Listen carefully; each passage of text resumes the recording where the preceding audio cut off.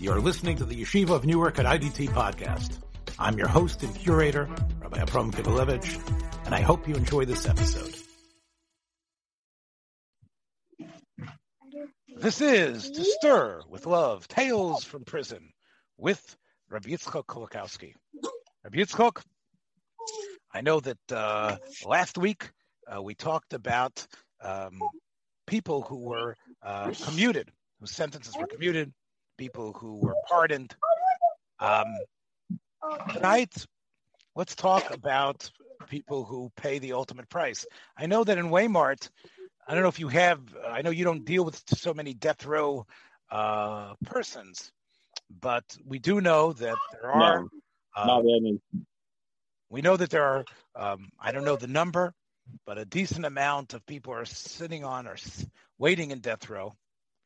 And we know that capital punishment is illegal in quite a few states. And there still, of course, is an incredible debate over whether capital punishment should be enforced or not. Does it really do society any good as a deterrent? You know, one great Meir Shapiro, who was a member of the Polish Diet, and of course the founder of the Yeshiva Chachmei Lublin and the Daf Yomi originator, was once asked by, I guess, a priest or someone from the Polish government. You know, I've heard that it says in your Talmud, Tov shebegoyim harog, the best goy you should kill. That's the type of religion you represent? So he said, you don't know where to put the comma. You have the statement correct, Rav Meir Simcha answered. You have to read it this way. Tov, you know what's good? Shebegoyim harog, that among the non-Jewish world, the death sentences meted out. Because in the Jewish world, as we know from the Mishnayos, in Masechet Makos, from the Gemaras and Sanhedrin, the bar of evidence to be reached in order to put someone to death was extremely high. And we know, of course, Chazal tell us Bezdin that killed once every 7 or 70 years was called a Bezdin that was Malei Dam, a Shofchei Damim. It didn't happen often that the Jews were put to death in our system. But Rav Meir Simcha said the fact is that people are put to death and capital punishment is extant and used is a very good thing for society. It's tov. It makes society work better. That's what now. Obviously, it was apologia that Rav Meir Simcha was using. But the idea behind it shows that there has been an attitude that capital punishment is something, as bi'arta ramikir becha, even though it's not necessarily mekuyim that much by us, but the idea of the deterrent of capital punishment is a very important one. And we know that there's that's what the Mishnah says.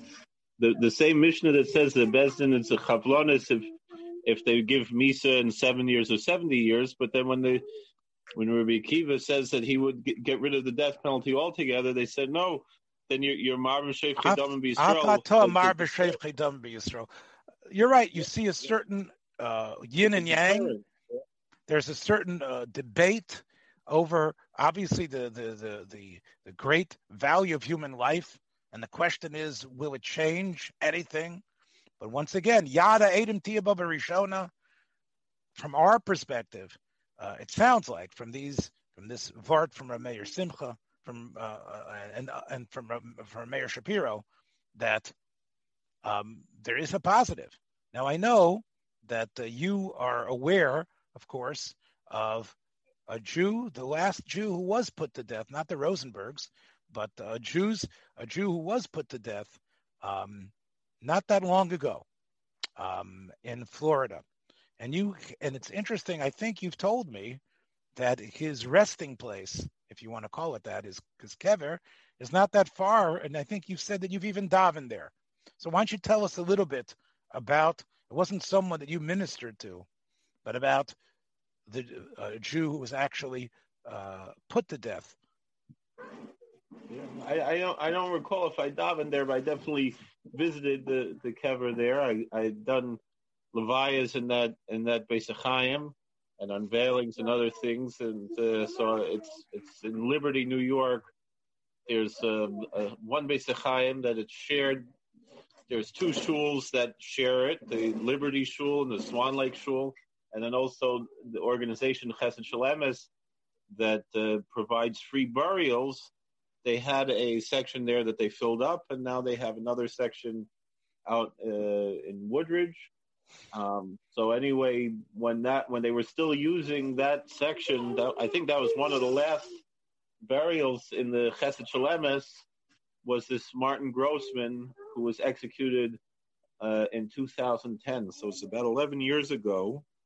And I remember following the story because at the time I was already a prison chaplain serving in Petersburg.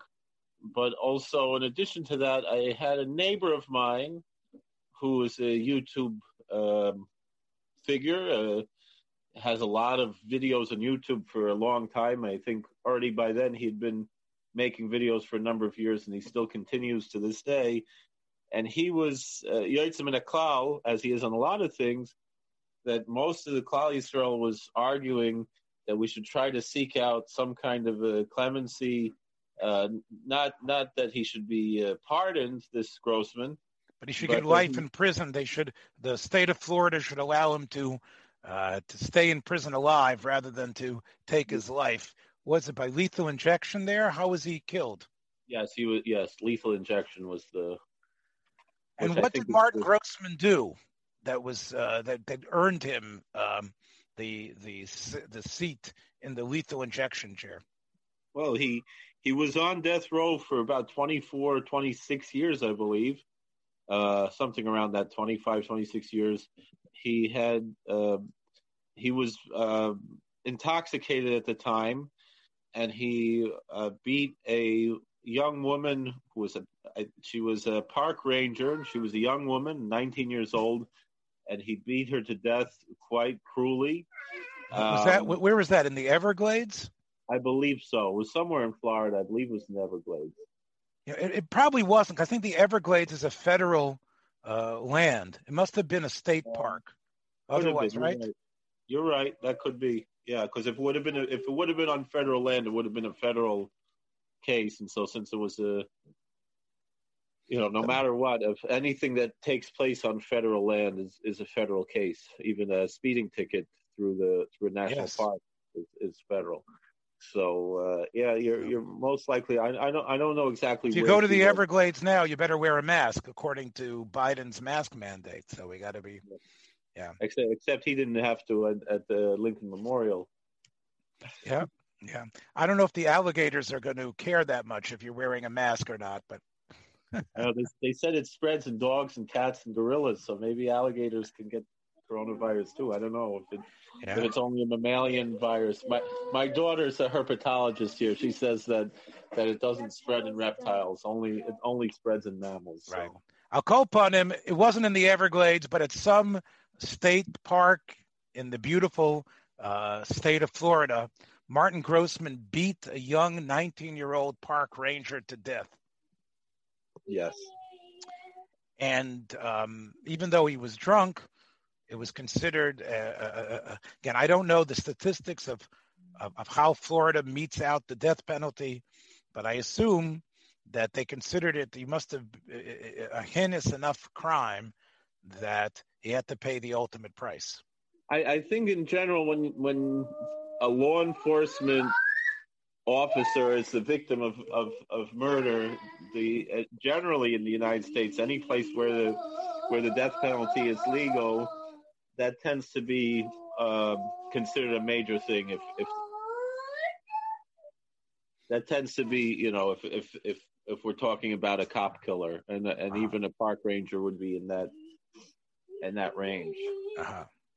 Yeah, no pun intended. So it sounds like it was pretty, again, I must have had lawyers, but clearly being under the influence is not an excuse, because even if it's Shikruso Shalit, I guess he must have had a rap sheet, as we say in our old lingo. There must have been a rap sheet on him in some way. And it was clear it wasn't a Yetzim and Aklal. And yet there was, over the 24 years, you say that there was a surge of positive people who wanted to save his life. And many of them, as you said, were from the Frum world. Now that's because they sought him out. Is that because the Lubavitchers sought him out in prison? I think that's pretty typical. The Aleph Institute is very active in Florida. That's their headquarters is in Florida. Yes, that's where Reb Sholem Lisker. That's where he started. He's the person I think who started the Aleph Institute, right? Yeah, and he's there at the shul in Bell Harbor, where that's the headquarters of the Aleph Institute nationwide. Even though there are other branches around, in Waymart we tend to deal more with or in the Pennsylvania DOC in general. There's a branch in Pittsburgh that we tend to deal with. More. So it's spearheaded by Chabad, and they got a hold of this Grossman, and they felt that just because he was a nefesh achas miYisrael, or he showed some sort of tshuva charata, was there anything that they felt was a rationale to keep him alive? He definitely showed charata. And I guess, they put tefillin on him and, like they do, Kimin Hagam, so that's the,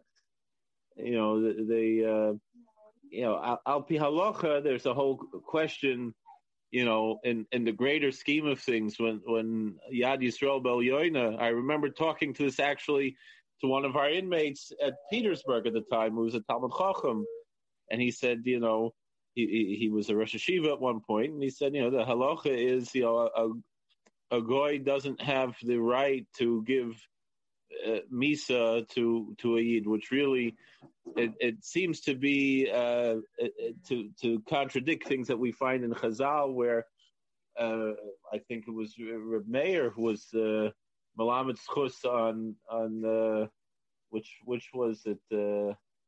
There was a certain king who was executing Jews, and he said that's Dina Malchus Dina, and that's what we find in Chazal, that Dina Malchus Dina applies even to Misa. He's talking about the Gemara in Bava Metzia about Rabbi Elazar Reb Shimon, that Elazar Reb Shimon was involved in getting. He was the marshal, and he was getting the Jewish thieves themselves, and he was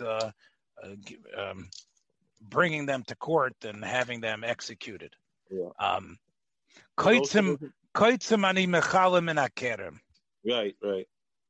So, there's still, I guess, this idea that if we could try to save his life, why not? And as I think you mentioned before we started recording, and you told me you were going to talk about this, that it isn't so simple for the governor of Florida to just pick up the phone. There's got to be a little bit more than just saying, I commute his sentence. Right. Most states, the governor has the koyach similar to how a president does in a federal jurisdiction. Most states, the governor, in all the movies, you always see, before someone's executed, there's a call from the governor, and that's the way out. But in Florida, it's a little bit different. So it should be noted, even the Pope spoke up about this case. Although I think in general, I think the Pope was against capital punishment. I guess that would have been Ratzinger at the time in 2010, if I'm not mistaken. Right, the former Nazi youth Pope. But I think it's a shtickle. I think he made a lot of positive statements about the Jews. Absolutely, and in general but in any event, I'll go upon him. The Pope couldn't help, and the Chabadskers couldn't help. Yeah, the governor was Charlie Crist, so there was no salvation from Crist. It really wasn't his koyach to do that. He could have handed it over, though, to some kind of a tribunal that would have been able to decide something, but he didn't do that either, even though that was a koyach. He couldn't absolutely say that we're changing this from a death sentence to a life sentence, but he could have, I believe, handed it over to the powers that be in Florida that could have decided, but he didn't do that. And you said that before you implied, before I sort of got you to tell the story, that there was, as much as there was this politicking for it, many people thought that this was not a case that we want to be shown that we are trying to save the life of a murderer, and that the negative impact would rebound against us if people saw us, the Jews, really trying to save the life of someone who, that the crime was despicable and not necessarily, it's not worth our while. And I've mentioned this to you on our program. When should we use our political clout and when we shouldn't? And as significant as every life is, we do have to look at the big picture here. And obviously, as the Shulchan Aruch says, sometimes when you have these people who have violated the law, there's even, based on the Gemara about Rabbi Tarfon, the Gemara says that Rabbi Tarfon was besuffic whether they had killed or not. So the Gemara says that he let them hide, but he didn't want to be moister them. But had he known for sure, the Gemara says you see a raya that even not just Rabbi Elazar Reb Shimon, that it might even be the patriotic duty to especially if what the person has done is so egregious. So I remember at the time it was quite. I remember talking to one Hasidic Rebbe. He was asking if I could influence this friend of mine who made this video at the time, saying we shouldn't be fighting for him. It's the Chilul Hashem. He deserves to die. And this Rebbe was saying, why is he saying that? He said that why is he going against the whole Klal Yisrael? But after the fellow was executed, I remember a lot of people, agreed that, maybe they took it a little bit too far. It was, the one thing that kind of, made me think twice about this case was at the time in Florida, they did not have kosher diets in prison, which I could understand, every day he's honest. What is he supposed to do? He's going to eat what's not kosher. But, you usually get a last meal before someone is executed. Why he didn't ask for a kosher meal? He just said, whatever they're serving that day happened to be a chicken cutlet, but it wasn't kosher, and he could have asked for a kosher meal. I don't know why the Lubavitcher chaplain there didn't, kind of nudge him to ask for a kosher meal. So you're claiming that showed what was really going on. Had he asked for a kosher meal, you would talk a daven at his kaver. You would consider him a person that was killed, and it's a rachmanis, and we should have tried to save him. But I don't know. I don't know. Even with that, self kol self, he murdered somebody, and he, But if anything, maybe it shows there's a little bit of a lack of proper chinuch with on the chaplain's side. We were talking in the prison about in the statewide about what kind of morah should we have, because some of the guards are afraid that chrein could be used as a weapon. It could be you could blind somebody with it. They want to keep it away from the guys. So I said, well, al pi halacha, chrein is not even a morah, and it's they should use lechatchila. They should use romaine lettuce. Romaine lettuce. So what does the Chavas Yoyer? What does your Zayda say about that? Does he agree that, or is he one of the? The Chavas Yoyer mentions in Makor Chaim the leaves from the horseradish would be. I think he mentions the chazeres. I think he does mention the tamcha. I think he does mention the. So I think in that section that the Chavas Yoyer and all these Chassam Sofer and others, chrein was actually the number one choice. So no, in the Makor Chaim, the Chavas Yoyer says that chasa is the number one choice, like the Mishnah says. But when he said chrein, he specifically said the leaves of the horseradish, not the roots, which is what. Right, but the problem with the chasa, as some Sefer points out, is the bugs and the impossibility to eat that. It wasn't available without being over the Yisurim. So maybe you'll get, So in other words, in your prison, you might, the food fight that breaks out, some fresh lettuce thrown in the guard's face isn't going to do much. But the reason I'm bringing that up is because everybody else said, no, we have to keep horseradish. So the Lubavitcher rabbis said, they had a good argument that it was, it's hard to have fresh lettuce to know if it's really kosher Pesach, and who knows if it touched chametz or tarfus or what. And whereas the chrein, they were able to deliver it sealed and kosher. And then we have quite a few Reconstructionist clergymen who serve in the Pennsylvania DOC, and they all said, this is our tradition. The inmates wouldn't know, they wouldn't have any idea what to do with lettuce. It's some people say it doesn't have to be romaine lettuce, which tends to be infested. There are other types of lettuce that are not infested. But sof kol sof, they said, it's not. So tell me again, I sort of lost track here. What's the connection here to what we're talking about? The connection to what we're talking about, and thank you for bringing me back, is that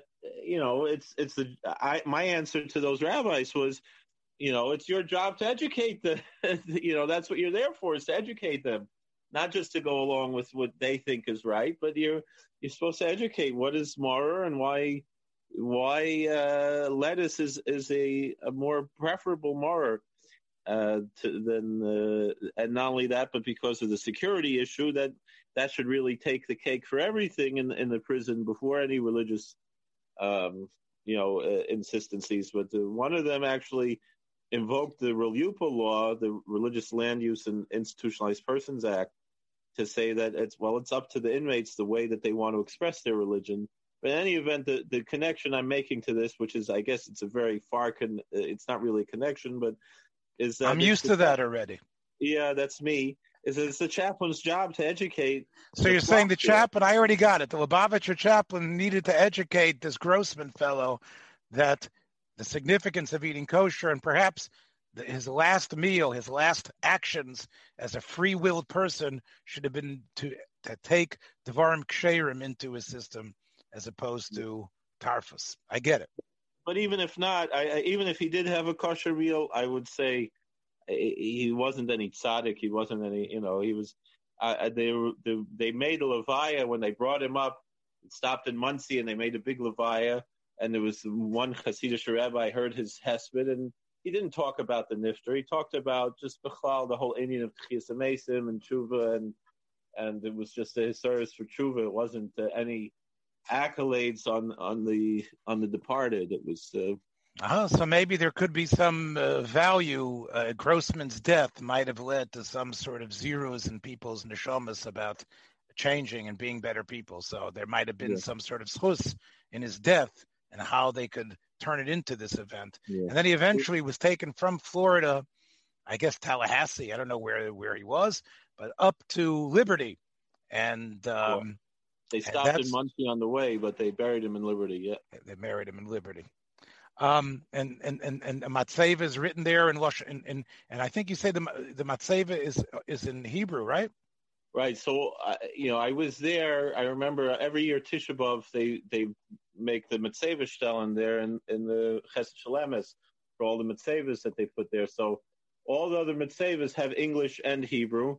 And I think they made a point of not putting anything in English there. This way, a goy shouldn't pass by and see and recognize the name. Oh, this is, and I know some of the machers there in the Liberty Shul, even though it wasn't the chelka that belonged to Liberty Shul, but it was still adjacent. It's still, there's no fence between Chesed Shalemes and Liberty Shul.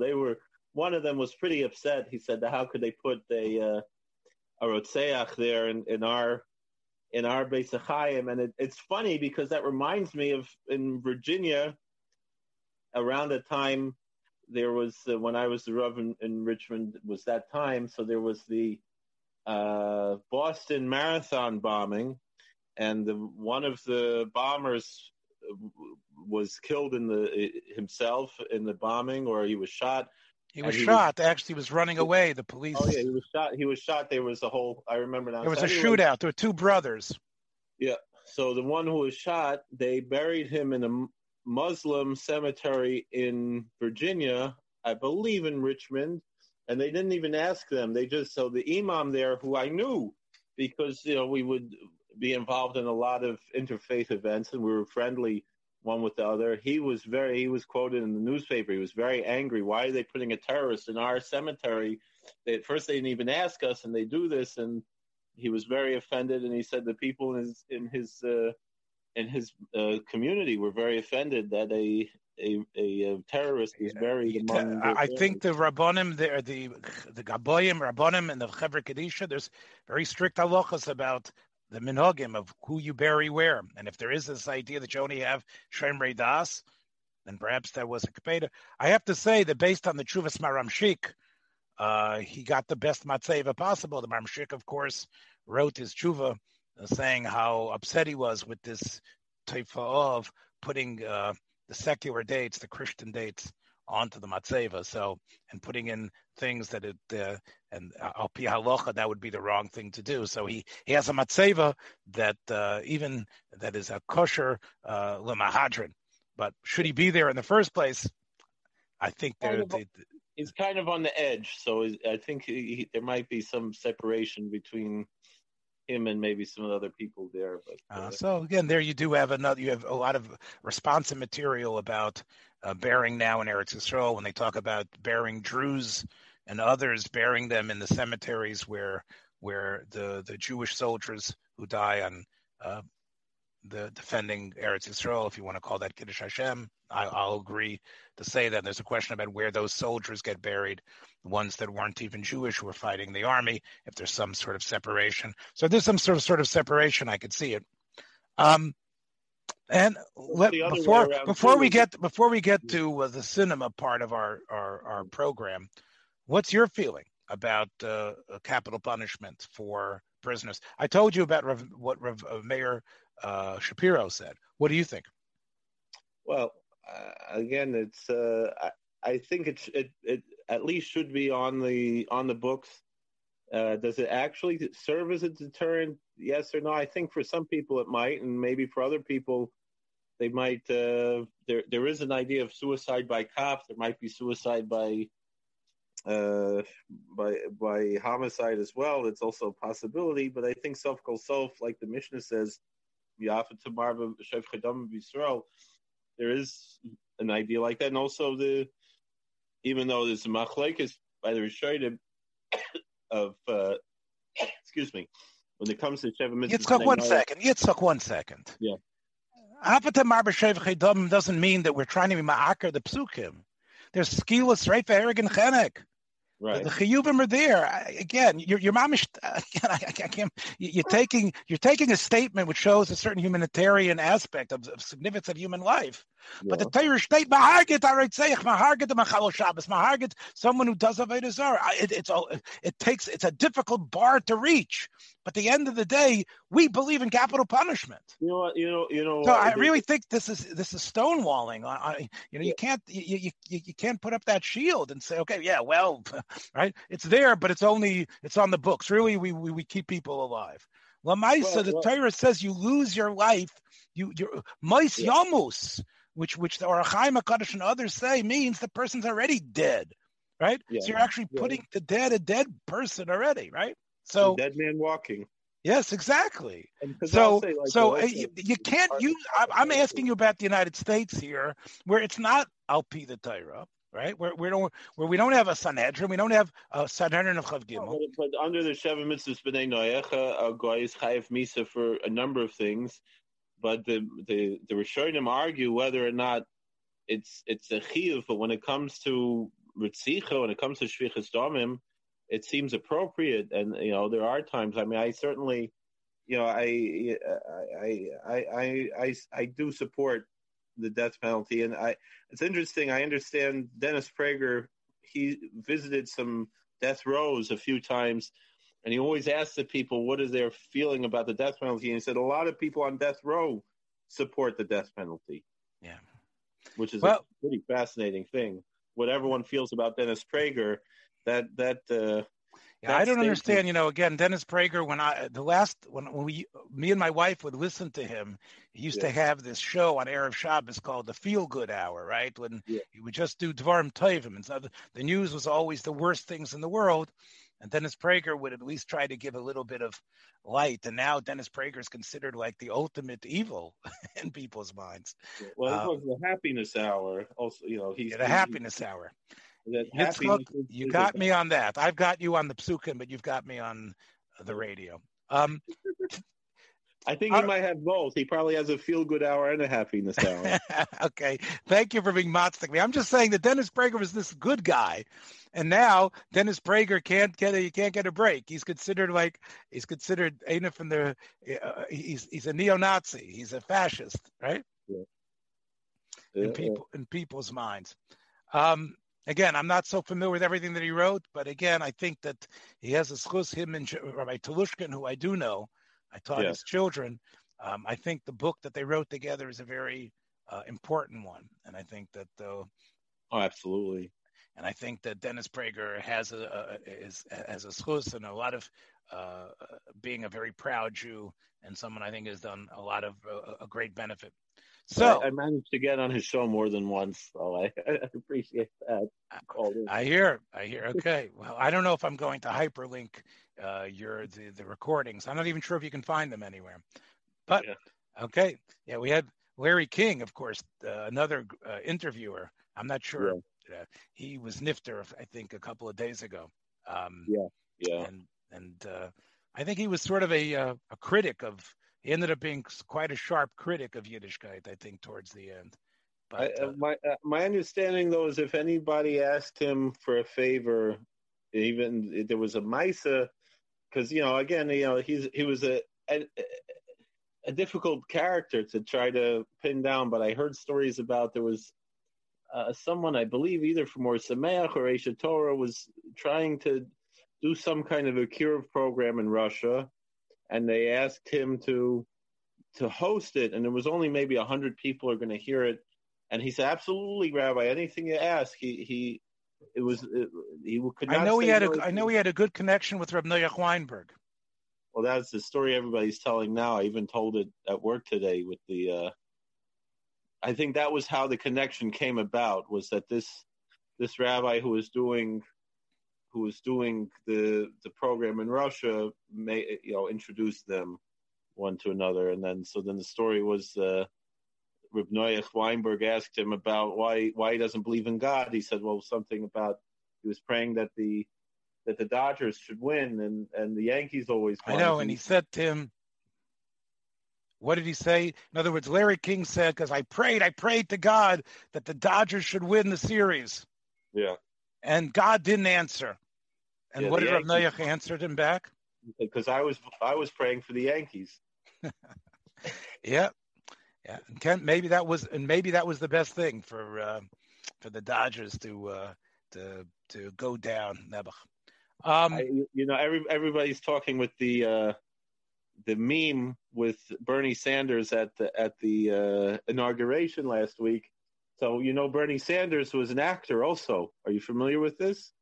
Bernie was that he has an IMDb page. He actually has. I don't remember the name of the movie. I should have done my homework, but I wasn't planning to say this. But I saw the clip on, just because we mentioned the Dodgers, I saw the clip on YouTube. He actually plays a rabbi at a wedding, and he's giving this whole speech at the wedding, and he says the worst thing that ever happened was when the Dodgers left Brooklyn. That was the one line that Bernie Sanders had in the movie where he played a rabbi. I see. Well, definitely a lot of Brooklyn Chevra have never forgiven that move, and it's a wound that seems to have really coursed very deeply. All right, now that we mentioned the great Bernie, what do you got on? You already mentioned last week. A number of people have been put to death, right? We talked about the murderer and Mad Love, and what do you have for us and the Indestructible Man? That's last week. What do you have today? I mean, for films or television or something that could somehow be a touchstone for some of the discussion that we had today about capital punishment. Well, I guess I could stay with the same theme of horror and science fiction movies. Boris Karloff was in a number of movies where he played men who were executed and survived. One was called The Man They Could Not Hang. I think there were a few other with the same theme, but I'd rather maybe go to a little bit more classic films, particularly, and two films that are really the same story and the same script, written by a great Jewish playwright and screenwriter Ben Hecht, together with Charles MacArthur. The Front Page was the play that they wrote, and it was made into a film first in 1931 with Pat O'Brien and Adolph Manju, and then they reversed the roles in 1940 for Howard Hawks with Cary Grant and Rosalind Russell, and His Girl Friday, again, was the same story. It's just that the character of Hildy Johnson was from a man who was going to go get married and leave his job as a newspaper reporter to a woman named Hildy Johnson who was going to leave her job as a newspaper reporter. Now, what does this have to? I know the answer, but what does this have to do with capital punishment? So when Hildy Johnson comes back to say goodbyes to Walter, the editor, Walter is trying to get Hildy to report about a man who was about to be executed. To get an interview with this fellow on death row. So that was the way that to get Hildy back was not only to write the story, but that Hildy could get the interview in the way that nobody else could and save the man's life. That was really the whole hook, was that he was innocent. The whole catch, the whole hook was to say all these. And somehow, if the story would be written properly, the governor would have Rachmanis and let this poor schlepper live, right? Well, in the end, that's what happens. But I forgot who it was. There was someone was trying to keep that a secret in order that the execution should continue, even though the governor was out hunting or fishing. I guess he was out fishing. But he did send someone Pincus to go bring the note that he did receive a reprieve, and there were some unscrupulous people trying to prevent that news from coming through, and then again Hildy Johnson saved the day and saved the man's life. But I don't know, I guess it's a pretty well-known movie, but maybe not. But I don't want to give away the whole movie. It's really great writing, and certainly the Cary Grant, Rosalind Russell version, some of the best acting, the fast talking. Right. That's what Howard Hawks was one of the pioneers of having movie conversations be. We talked about Preston Sturges. Preston Sturges perfected that, which is the sort of like back and forth, the rat-a-tat aspect of conversation really happening the way people, of course, in a very stylized way. Yes, that was Howard Hawks's contribution. And of course, the film was also remade at least another time by Billy Wilder, casting that very great duo of Walter Matthau and Jack Lemmon, with Jack Lemmon playing the Hildy Johnson. It's an inferior film compared to the others, but definitely a story that I think a lot of people have taken a shot at. All right. There was another remake, Switching Channels, though. Which is okay. Switching Channels. Yeah, I forgot who was in that. I do know that Ben Hecht deserves a whole show on his own. Not only, of course, he was the writer of Perfidy, which of course is an expose of some of the dirty dealings of some of the Israeli government in the very beginning of the Medina. And Ben Hecht, Child of the Century, a great biography, and obviously one of the, I think he also was the screenwriter for Notorious. I do think so, which I think was one of the best Hitchcock films you could see, and has one of your favorites, Claude Rains, and I think Ben Hecht wrote the screenplay. Again, Ben Hecht could crank out screenplays like some people could give a Daf Yomi shir without preparation. What else do you got? So you got the Front Page. What else? That's what I have. That's the Front Page and His Girl Friday, and then I mentioned also the Man They Could Not Hang. If we're going to mention another Ben Hecht, I guess he did a sci-fi movie, nothing to do with this subject, but with the Queen from Outer Space, the Queen of Outer Space was Zsa Zsa Gabor. I'm sure Ben Hecht was not too. If he's the screenwriter there, I'm sure he's not too happy about that. Yeah, I think that was just something he did just to make some money. The whole idea of screenwriting for him was just a way to make easy cash. I think that was his whole. That was basically his whole motif over there. Okay. I guess what I would say, look, I've never seen Dead Man Walking, but I know a lot of people who love that film. And I know that it's a film that really is a contemplation about do people change and, there's a lot of discussion between the Sean Penn character and Susan Sarandon, who plays a nun who is trying to save him. So I think that's a film that your wife should let you see. I haven't seen it, but it seems like it's really up your alley or up your death row. And I know that that's a film that many people believe really sets out the arguments well. Maybe it's a little bit too talky. Both of these people are obviously very accomplished actors, Sarandon and Sean Penn. And people say that is a film that really explores that.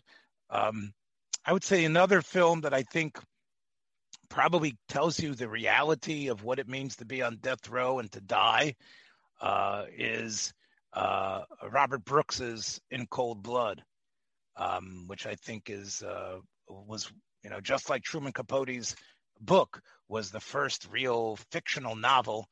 This movie is sort of like a documentary narrative, and it follows, of course, the true killing of the Clutters, the family in Kansas, and it has the murderers, Perry Smith, played by Robert Blake, who of course was one of the Little Rascals, and of course later Beretta. But also Robert Blake has a very small role in one of my favorite films, The Treasure of the Sierra Madre, with Bogart and Tim Holt.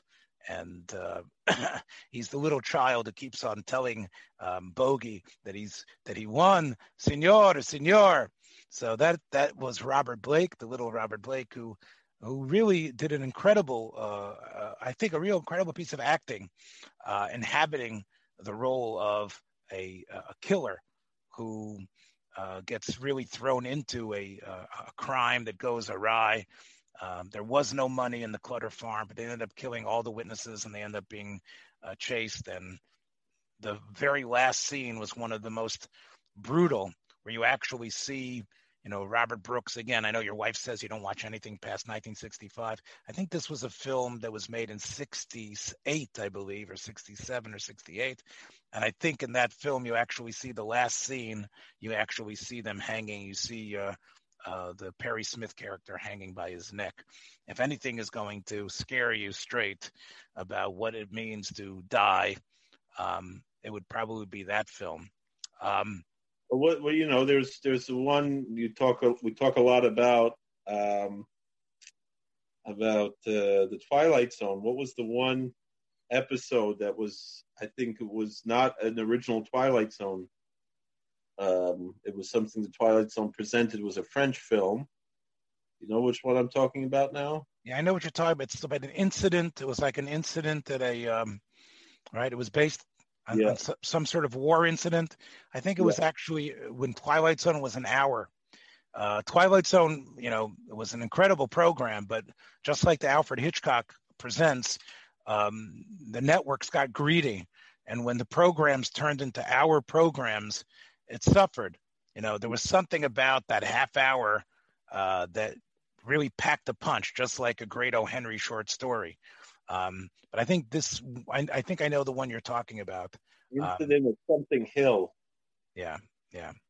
I would say, just again, we didn't prepare too much here for tonight, but I would say another program that I think, you talk about the death wish, about, going into prison and dying. A film that I went to see in Lag BaOmer night, I guess it was 1972, I think it was, or maybe 1970. I think it was Lag BaOmer night 1969 or 1970. My mother, Allah Sholem, went with me to the Park Theater in Memphis, and we saw Butch Cassidy and the Sundance Kid, which I think was directed by George Roy Hill, I believe. And I remember my mother covering my eyes when Redford is seemingly in bed with his girlfriend, I think, who was played by Catherine, forgot her name, the one who was in The Graduate as well. We mentioned her a couple of weeks ago. But in what I do remember was, of course, you have these bandits who are being chased all over the United States, the Hole in the Wall gang, Butch and Sundance, and they end up going down to Brazil. And it turns out that the whole Brazilian army and maybe some of these what is it called, these bounty hunters have all come to find them. And of course, the movie is really about the end of the West, sort of similar to the great John Ford picture, The Man Who Shot Liberty Valance. This is a film that really is about how the West really, and the criminals of the West was really, it was the end of their days. But anyway, Butch and Sundance are chased to the very end, and they realize that they probably aren't going to live. And instead, what they do is the very last scene, of course, is that they actually they run out into the open, guns ablazing, knowing that, of course, they are going to be shot and going to be killed, because a prisoner would rather be taken dead than being brought into chains and being executed, which of course probably would have happened to them for the people that they had killed, or people that had died, and all their bank robbers. So I think that film, in a way, indicates to me that once a person is a criminal, there is this idea of even though he's going to die, he would rather die than being taken into custody and be executed. And I think that we saw that by this other Jewish Russia, who is Shem Rishayim Yirkov, Epstein, right? Yeah. Who killed himself in prison in order not to suffer the humiliation, etc. But there is that idea that of dying, but dying on their own terms. And I think that's really part of what the Einish is. We all have to die. But even when you're on death row for years and years, and you're put to death in that way, when you're put to death, even though it's 20 years later, and you're put to death with the relatives of the person you've killed seeing you there, the whole experience, I think, is really part of what's meant to create that deterrent. It's not just the loss of life. It's the way it's done and the way it occurs. And hopefully it does somehow bring, I don't know if it really does, but somehow it perhaps does stave off some of the pain. I think, just to end tonight, I think the people who have argued against the death penalty have talked about countries where the death penalty is illegal, and they speak about the much lower rate of homicides there. And people have used that argument for years to indicate that the death penalty doesn't work. I don't know, someone who, it seems like that's something that should strike a chord with you. Do you have, I don't know if you want to respond to that or not.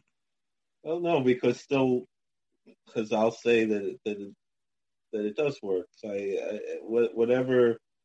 I guess I accept what Chazal say as opposed to, So I'll tell you what I would say is that those countries also where there is no death penalty, I think also those countries are places where, gun control is much stronger there, and there's a lot of other government oversight that I think can somehow monitor that type of situation.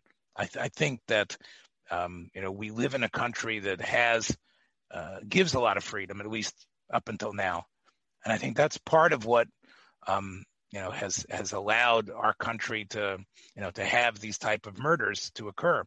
The way the way people can get a hold of these killing machines, and that could be maybe gun control is something that maybe we could talk about the next time. I think it's probably the next logical thing.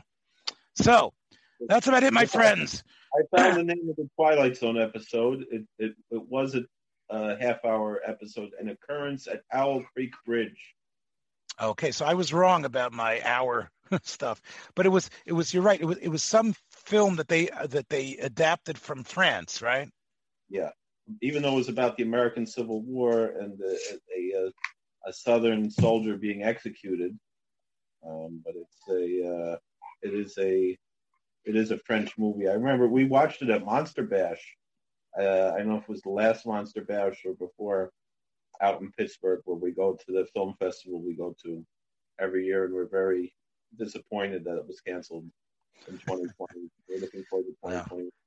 All right. Well, again, my Bacchius is clearly missing a lot, but the sentiment, I think, is there. And even though in the details, neither of us come out 100% clean on this. Take care, Yitzchak. We'll see you, Mirz Hashem, next week, perhaps, with more Tales from Prison on To Stir with Love. Thanks for joining us for another episode from the Yeshiva of Newark at IDT Podcast. Be sure to subscribe on your favorite podcast app so you don't miss a single episode.